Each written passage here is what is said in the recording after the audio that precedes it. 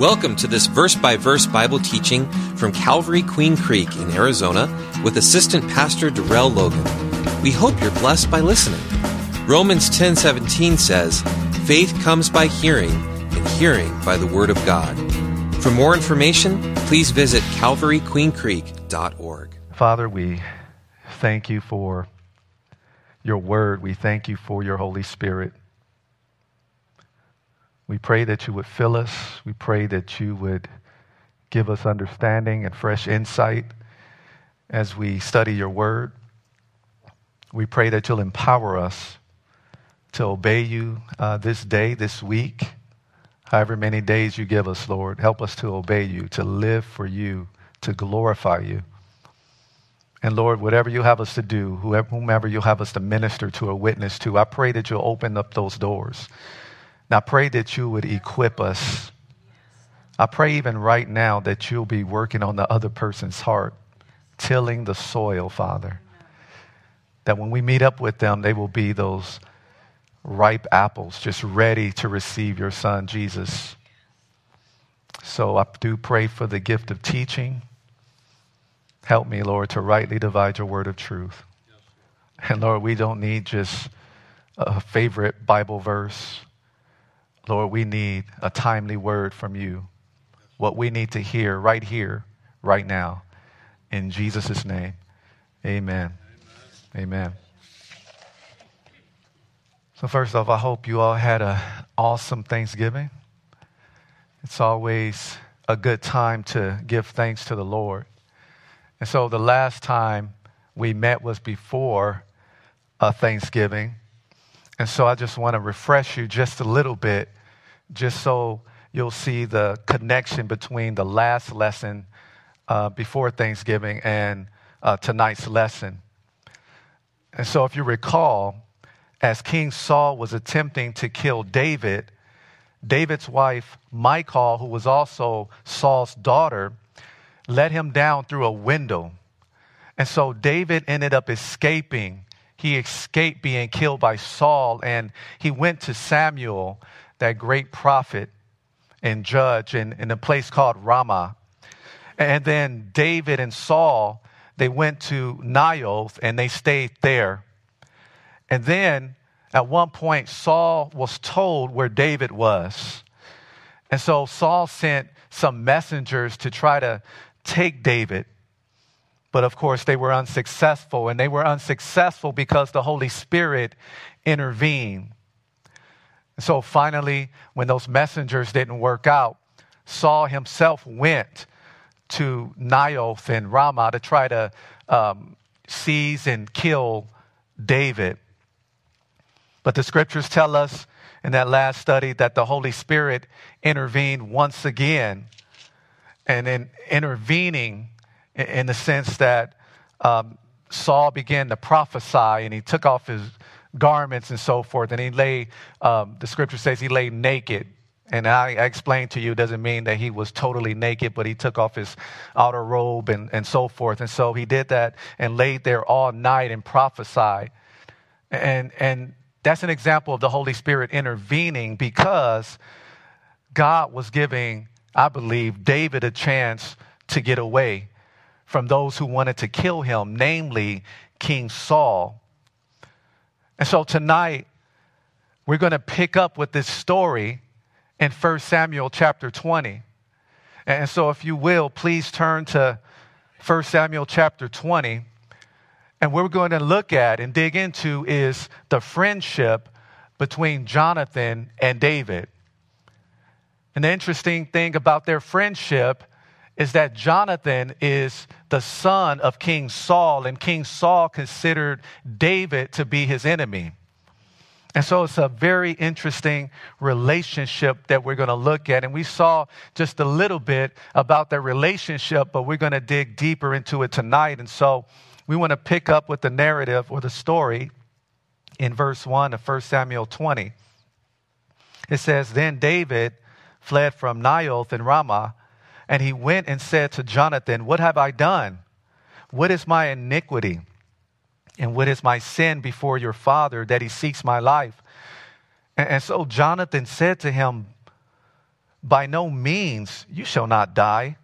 Indeed, my Father will do nothing either great or small without first telling me. So he's going to inform me about what he's going to do. And he would have told me if he were going to kill you, in other words. And he also says, and why should my Father hide this thing from me? It is not so. It's not true, David. You're not going to die at the hands of my Father. And then David took an oath again and he said, your Father certainly knows that I have found favor in your eyes. And he has said, do not let Jonathan know this, lest he be grieved, lest he be upset. But truly, as the Lord lives and as your soul lives, David is saying, there is but a step between me and death. And so David, if you remember, he escaped death multiple times. David in the fields, because remember, he was a shepherd. He used to watch his father's flock. He fought a bear. He came face to face with a lion, and he came out victorious over both the bear and the lion. And he told this to Saul. And the scriptures also tell us that he defeated Goliath, of course, with the Lord's help. And so he has escaped death those few times. He's even escaped Saul, who threw a javelin at him more than once. And so David knows what it means to escape death.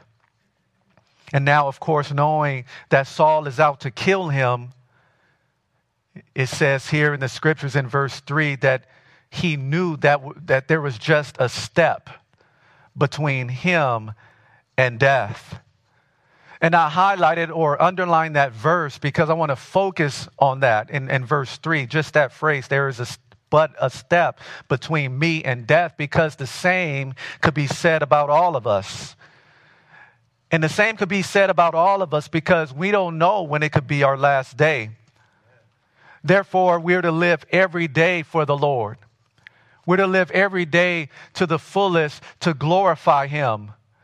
We're to live every day asking God to use us to minister to or witness to whomever and wherever, and we need to make ourselves available.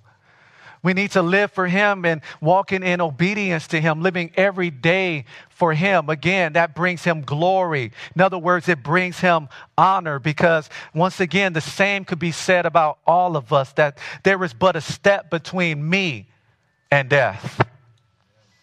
And so Jonathan said to David in verse 4, whatever you yourself desire, he says, I'll do it for you. And David said to Jonathan, indeed, tomorrow is the new moon, and I should not fail to sit with the king to eat. And so what he's saying there is that I've always eaten with the king on this occasion. This is what I normally do. But David continues in verse 5, but let me go that I may hide in the field or in the countryside until the third day at evening.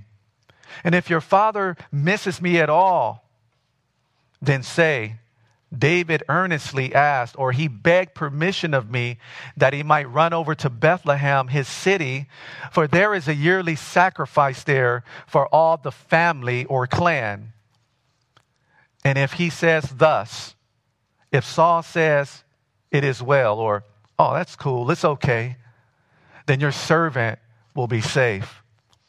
But if Saul is very angry, be sure that evil is determined by him. See that, Jonathan, as a sign that he wants to do evil against me. He wants to kill me.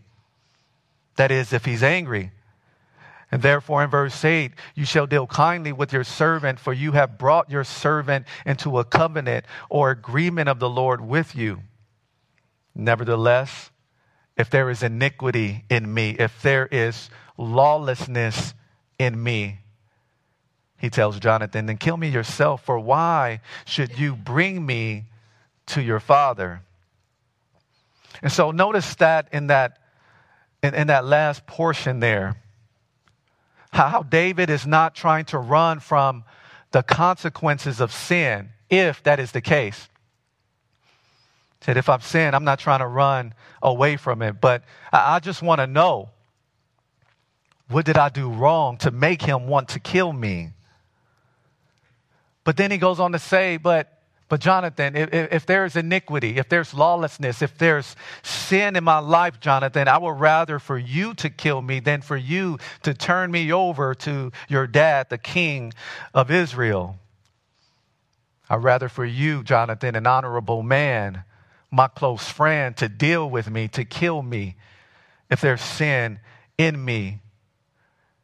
For at least, and I'm just elaborating here, for at least if someone who loved him will do that deed, would kill him for his sin, it will be better than someone who hated him who would kill him. You know, this concept, it carries over when we talk about God dealing with us if or when we sin as believers. Because the scriptures are clear when it tells us that when we're chastised by him, when we're spanked, in other words, by the Lord, that he deals with us as with sons. And so it shows that we are his children if we're sinning and we're refusing to repent, to leave that sin, turn back to him in repentance. We're refusing that and he spanks us. It shows that he loves us. It shows that we are his children. And of course, the spanking from the Lord is not fun. It doesn't feel good. But at least we know that it comes from a heart of love. And it does not come from a heart of hate.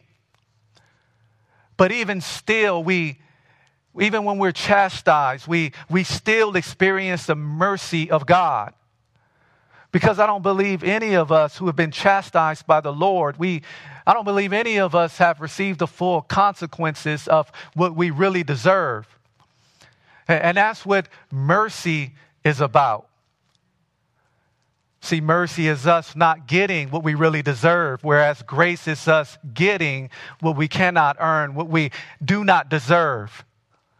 And so, yes, I love to have grace, but it's also a blessing to have mercy, to not get what I really deserve. It's good to have that compassion even in chastisement. And I think David kind of had that in mind. Jonathan, I would rather for you to kill me than for someone who hates me to kill me. Because once again, at least I know that you love me. But God, even more so. In verses 9 through 16, it says, "But Jonathan said, 'Far be it from you. For if I knew certainly that evil was determined by my father to come upon you, then would I not tell you?' And then David said to Jonathan, 'Who will tell me? Or what if your father answers you roughly? So how am I going to know if your father answers you in a harsh way?' That is, as you go about this plan, Jonathan." In verse 11, "And Jonathan said to David, 'Come, let us go out into the field.' So both of them went out into the field. And then Jonathan in verse 12 said to David, 'The Lord God of Israel is witness. When I have sounded out my father, or when I find out how my father feels, sometime tomorrow or the third day, and indeed there is good toward David, and I do not send to you and tell you, then may the Lord do so and much more to Jonathan. But if it pleases my father to do you evil, then I will report it to you and send you away that you may go in safety.' And he says, 'And the Lord be with you as he has been with my father. And you shall not only show me the kindness of the Lord while I still live, that I may not die, but you shall not cut off your kindness from my house forever. No, not when the Lord has cut off every one of the enemies of David from the face of the earth.'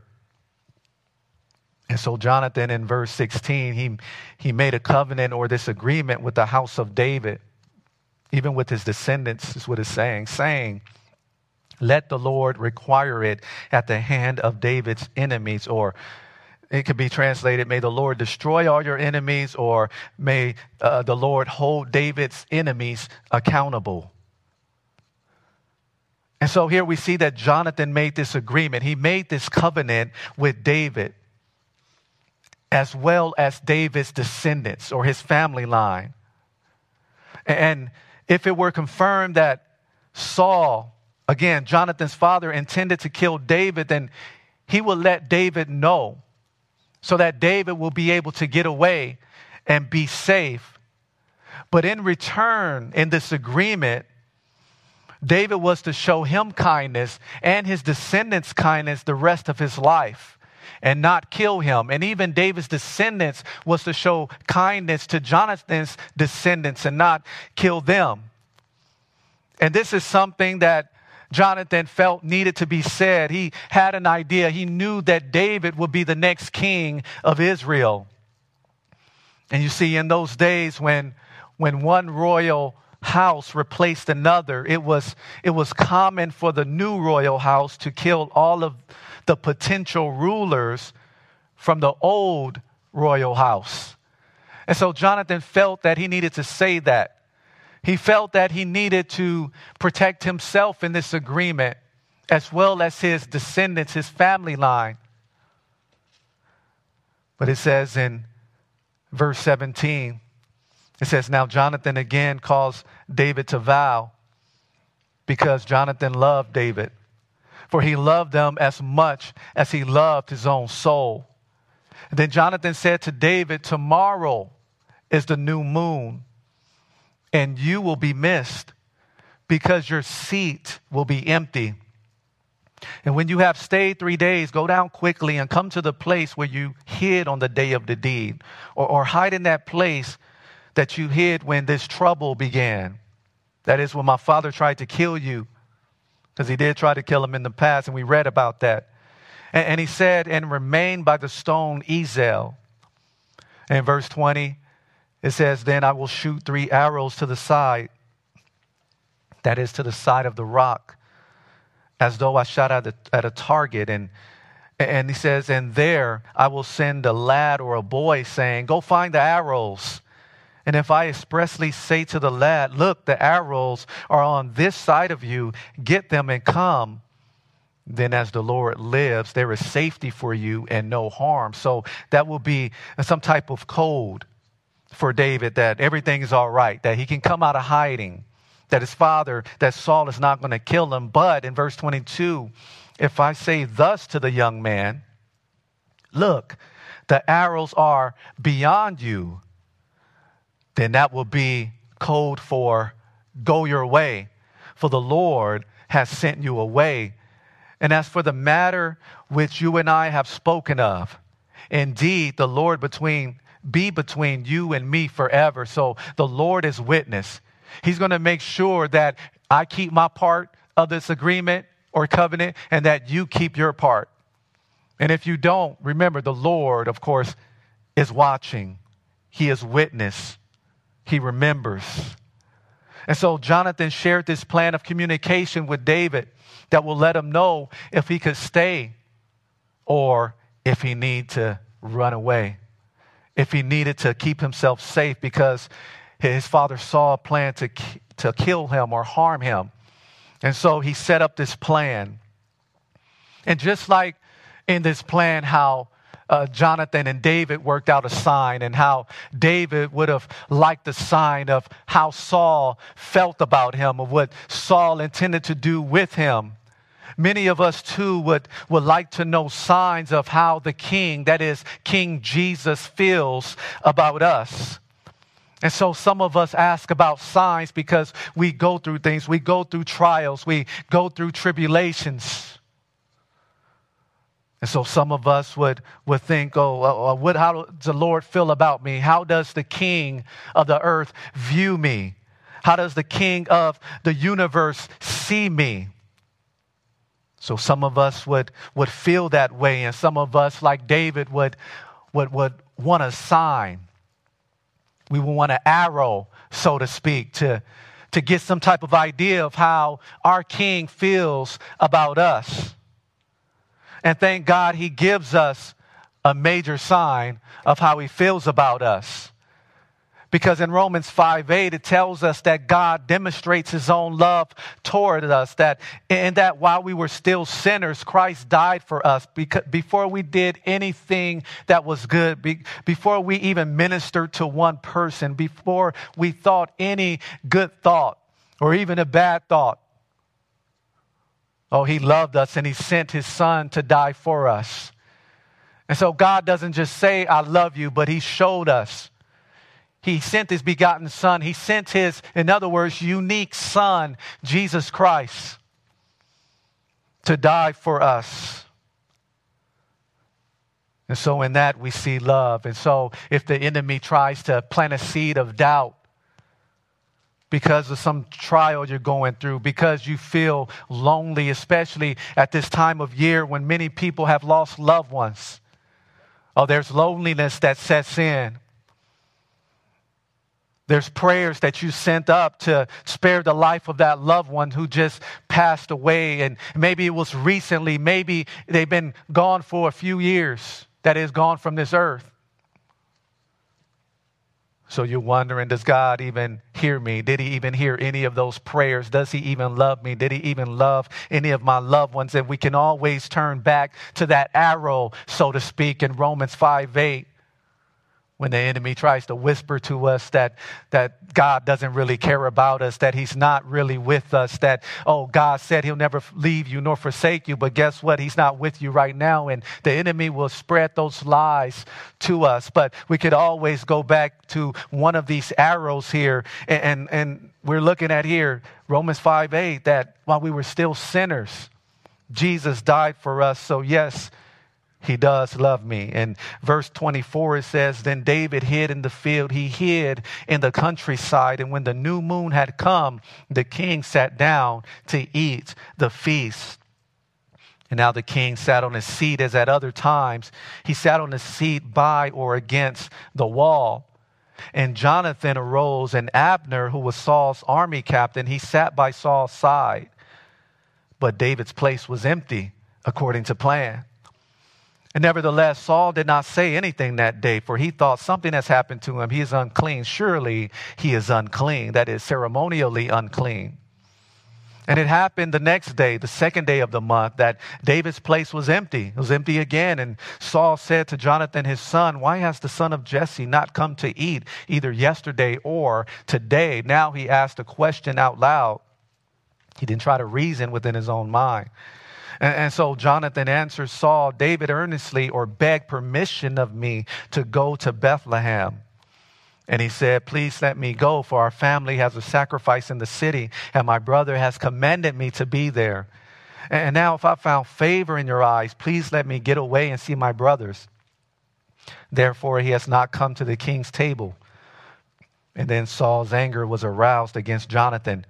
And he said to him, you son of a perverse or wicked, rebellious woman.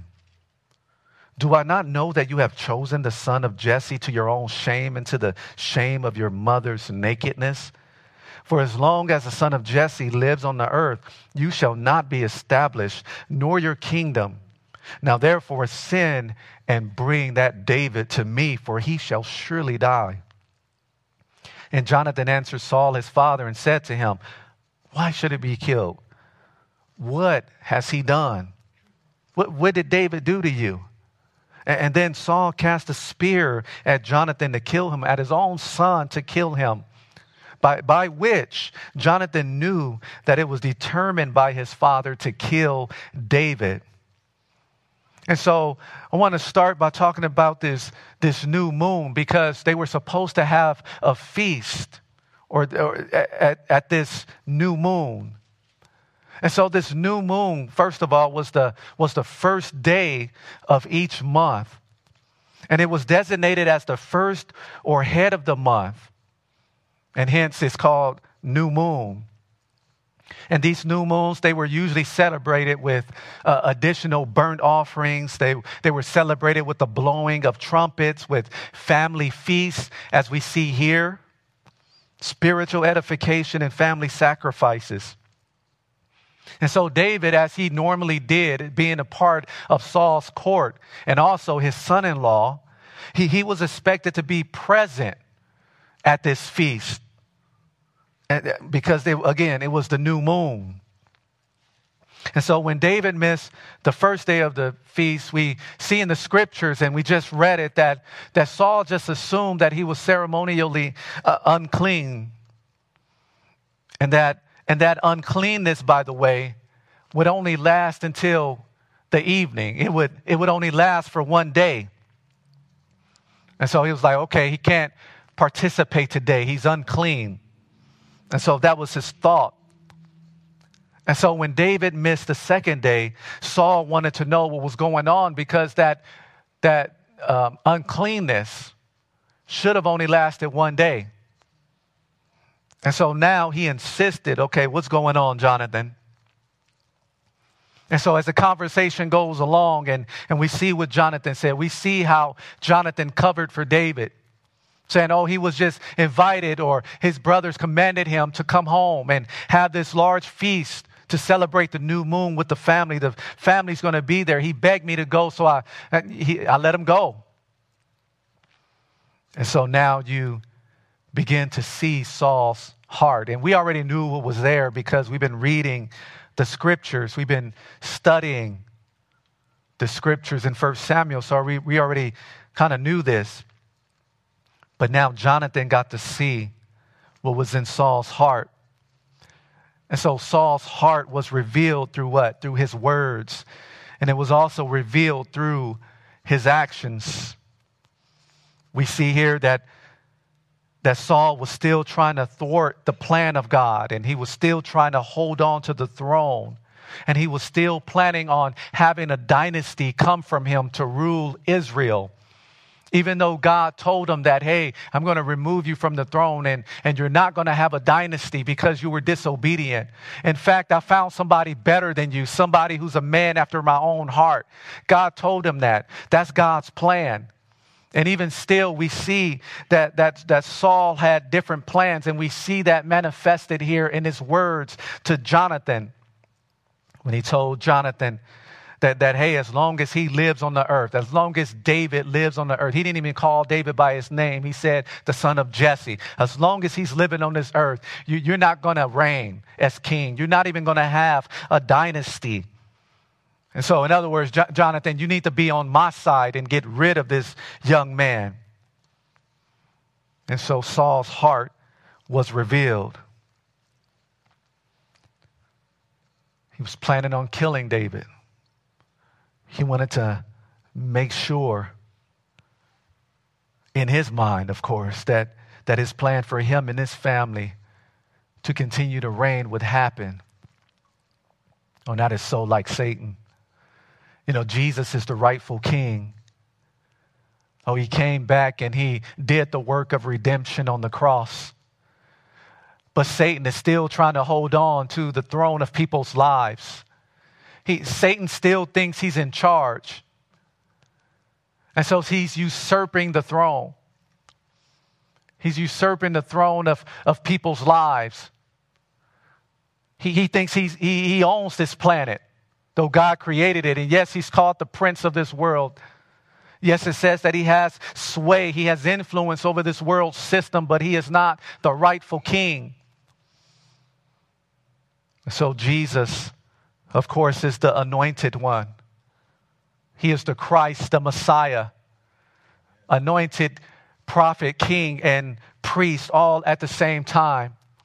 And the scripture teaches that. And one day, this king, Jesus, he's going to come back and rule over what he paid for, what he redeemed. And he had to redeem the earth. He had to redeem it because man lost it. God gave man authority. He was supposed to be the extension of God on this earth and have dominion. But he handed it over to Satan in the book of Genesis, and Jesus had to redeem it. And that's where you have that, and I don't have time to get into this, that's where you have that law of the kinsman redeemer come in. And it's so beautifully explained in the book of Ruth.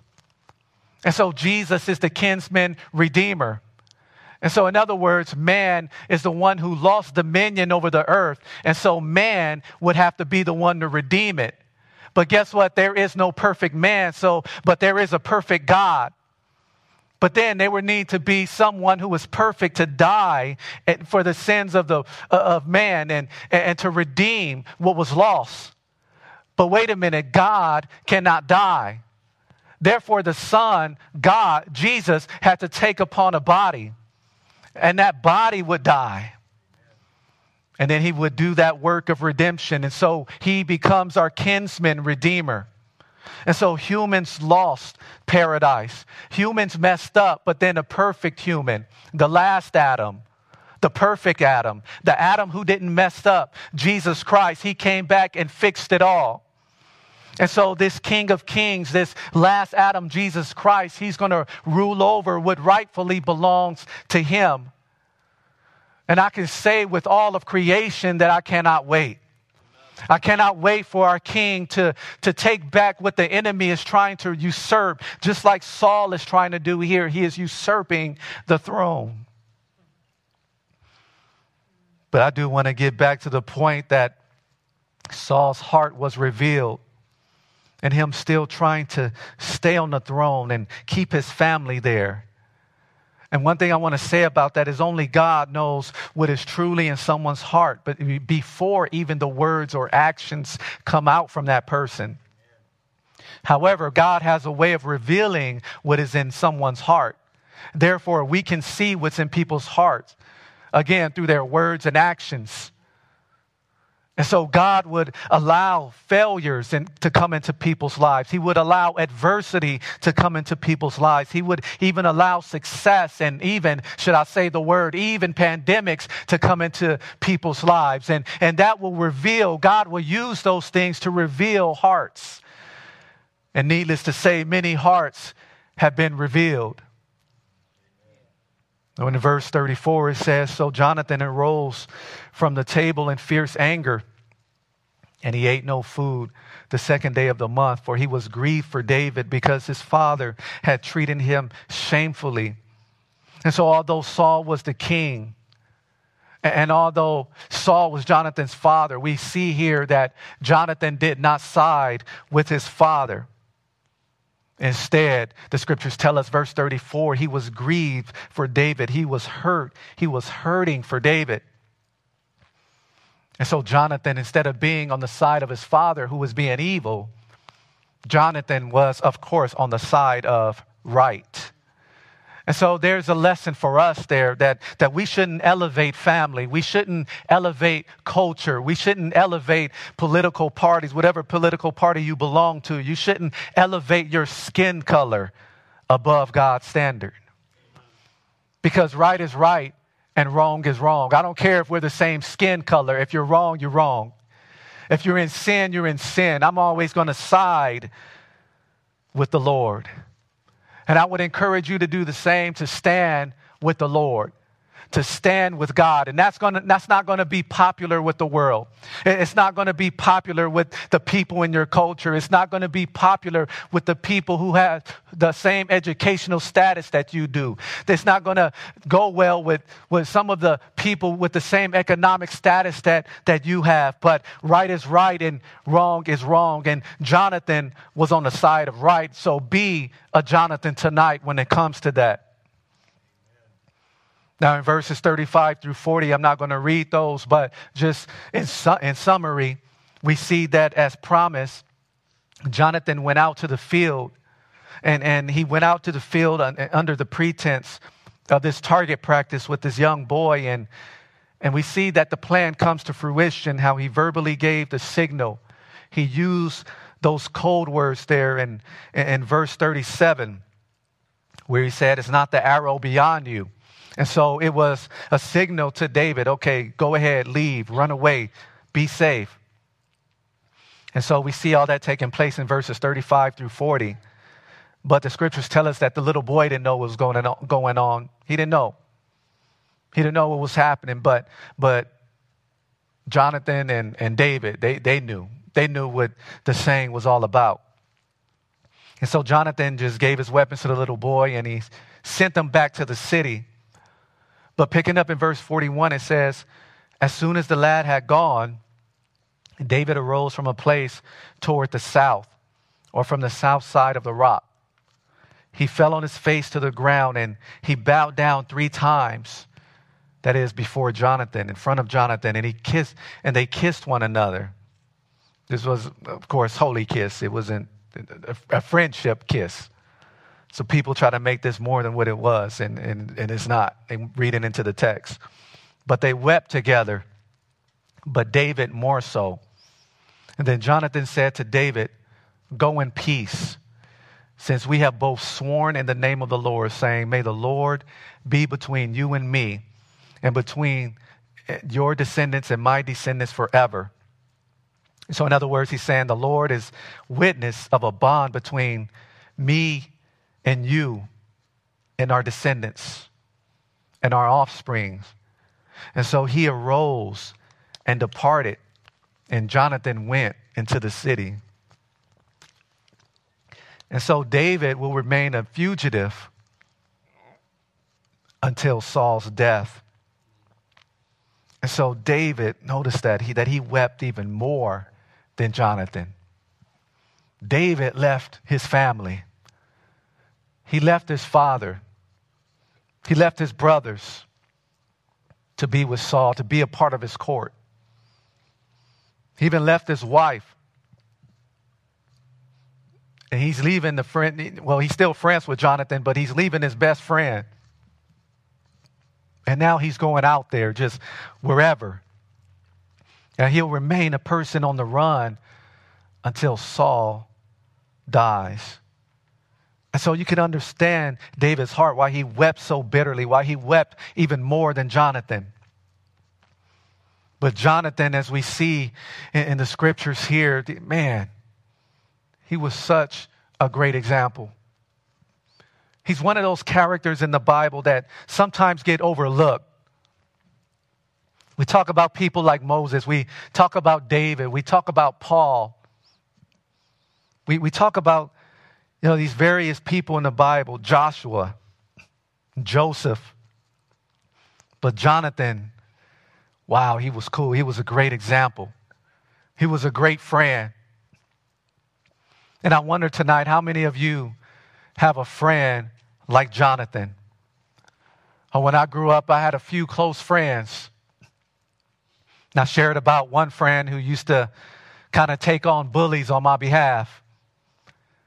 And we would box together and we would do those things together. But he would take up for me. I had one of those friends in the past, and now some friends in high school that we did some things together, but we're not as close as we used to be.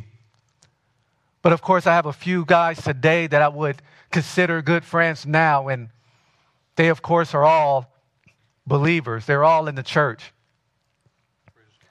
But I would say this, that above all that, try not to get choked up. The best friend that I have is my wife. So now a friend, to give a definition, is one who's attached to another by affection or esteem. It is one that is not hostile. It's a person with whom one is allied in a struggle or a cause. And I'll repeat that again. A friend is one attached to another by affection or esteem, one that is not hostile, a person with whom one is allied in a struggle or a cause.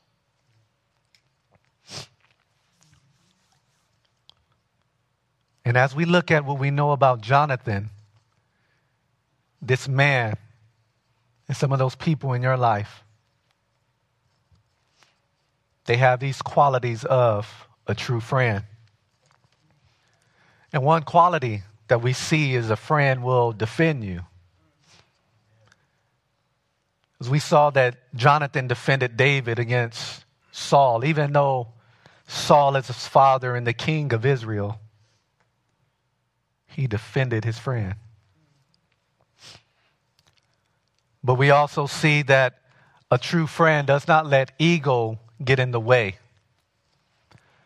As Jonathan, and I shared this with the guys during our staff meeting this past Tuesday, because we're going through a book together, and I said that Jonathan is a great example of this. He knows that he could be a number one. He knows that he will make a great king. And you look at his qualities, and he would have made a great king. He was courageous. He had some great qualities about him, but he knew also that David would be the king of Israel. So Jonathan had some good qualities of a number one, but he was okay with being number two because he knew that it was God's plan for David to be that next king. And so he did not let his ego get in the way. And I think that's another quality of a true friend. So number one, a true friend defends. Number two, a true friend does not let ego get in the way. But then a true friend, of course, is loyal. And we see that with Jonathan and David. Jonathan remained by his side until the end, even though physical distance separated them. And I like what the scriptures say, and many of you are familiar with this verse, but I'm going to share it with you what a couple other versions say. In Proverbs 18:24, it says, and this is New King James Version, it says, a man who has friends must himself be friendly, but there is a friend who sticks closer than a brother. You know, the CSB says this, and it's a little different from what you're used to hearing in that first part of the verse. It says, one with many friends may be harmed, but there is a friend who stays closer than a brother. And then the ESV says, a man of many companions may come to ruin, but there is a friend who sticks closer than a brother. And some will say, see, I told you the Bible contradicts itself. And no, it doesn't. The thing is, there's plenty of manuscripts out there. And so depending on which manuscript the translator used to translate this scripture into English, depending on that, you would get a variant reading. But it really doesn't change much, because the main point is there is a friend who sticks closer than a brother. And Jonathan was that friend who stuck closer than a brother to David. But another thing about a true friend is that a true friend will keep his or her word. Oh, they'll keep their promises. And Jonathan kept his promise. Hey, if there's any harm that my father wants to do to you, then I'm going to let you know, David. And he did just that. We saw that in the scriptures tonight. But then, of course, a friend loves. And the love between Jonathan and David was strong. We see that friendship as they were separating. You see how they wept, how they kissed and they wept. And again, don't get hung up on kiss, because even in the New Testament, when Paul was departing and the other saints knew that the Apostle Paul, was leaving and what he was going to go through, what did they do? They fell upon his neck. They kissed him as well. And so that's just a part of the culture between people who love each other, between a group of friends. And so a true friend loves.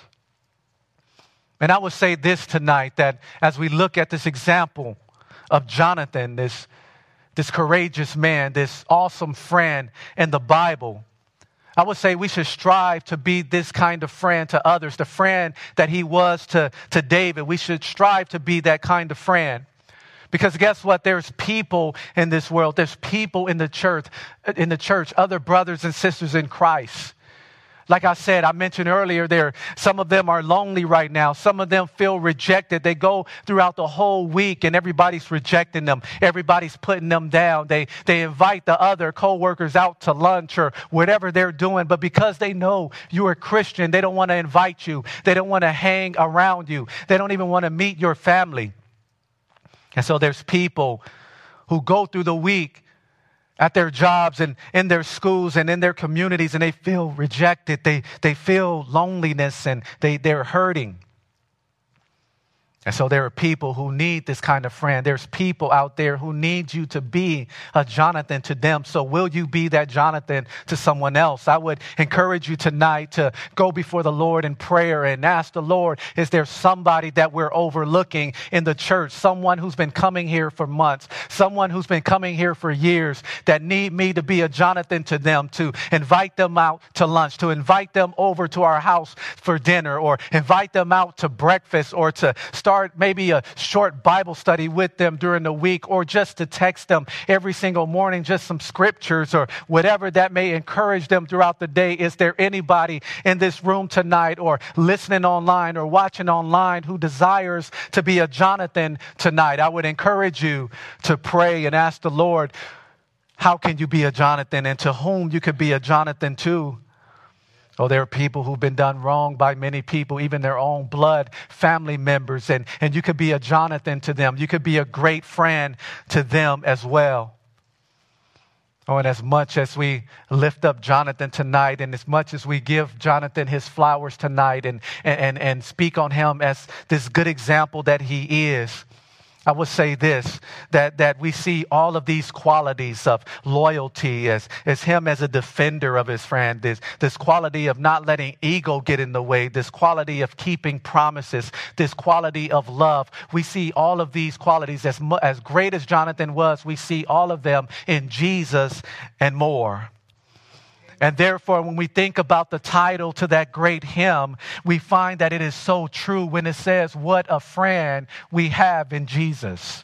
Oh, that is so true, because we have a great friend in Jesus. We have a friend in Jesus because he is a friend who defends us when the enemy tries to condemn us and beat us up, even though we've repented and we receive Jesus Christ into our hearts. Oh, the enemy will accuse us. The scriptures, first of all, says that he's the accuser of the brethren. Well, Jesus is our advocate. 1 John chapter 2 verse 1 tells us, and he is our advocate. He is our defense attorney, so to speak, and his blood, by the way, stands in our defense. And so when the enemy tries to accuse us, look at them. They don't deserve all those blessings that you're giving to them, God, or take that hedge away from them, just like Satan said about Job.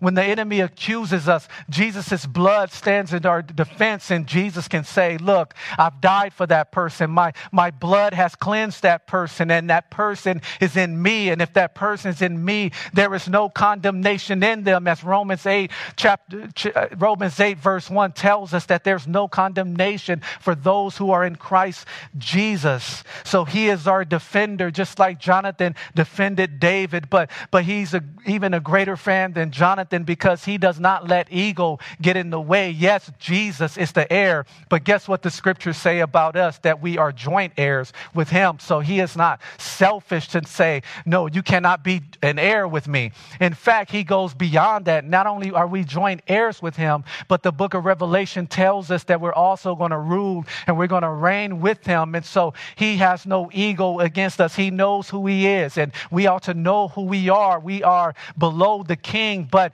he still allows us to reign with him. He still allows us to be joint heirs with him, because this friend, this greatest friend of all, Jesus Christ, he does not let ego get in the way. And we also see that he is loyal to us as well. He will never leave us, nor will he forsake us. He is a loyal friend, but he's also, as the song says, he's a promise keeper. Just like Jonathan kept his promises to David, oh, Jesus, the greatest friend of all, he keeps his promises to us. In fact, I like what this says in Revelation chapter 3, verse 14, as he's talking to the church of the Laodiceans. Notice that he refers to himself as the Amen. Amen means so be it. So in other words, whatever he says is going to come to pass. And so he is a promise keeper, even a greater promise keeper than Jonathan was. Oh, what a friend we have in Jesus. Oh, and this friend, as the worship team comes to the stage, this same friend, Jesus Christ, he loves us.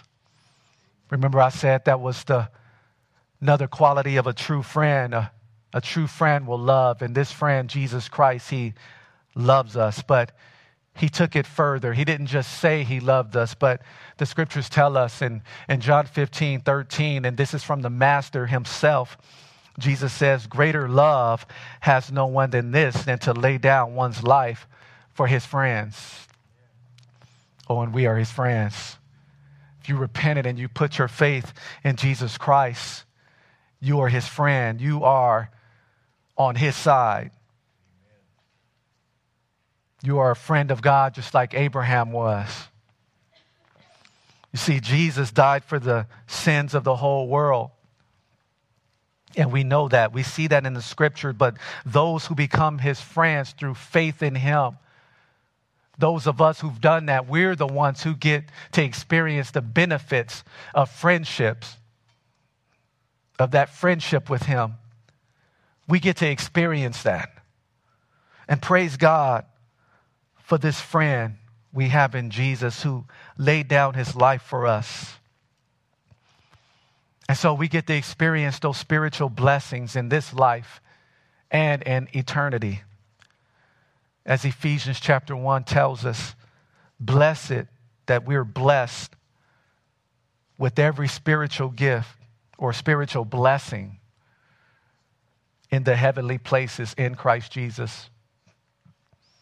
We are blessed with every spiritual blessing in the heavenly places in Christ. That's a benefit of being friends with Jesus. Father, we thank you for tonight. We thank you for who you are, what you are to us. Thank you that you are our Father, you are our God, you are our Creator, you are our promise keeper. You're the lover of our souls. You are a friend. We thank you that that's possible through your Son, Jesus Christ. We thank you, Lord, for pricking our hearts when we were unbelievers and convicting us of sin. We thank you that you drew us to Jesus. We thank you, Lord, because you wanted us to spend eternity with you. You wanted us to be friends and to no longer be at enmity with you. We thank you, Lord.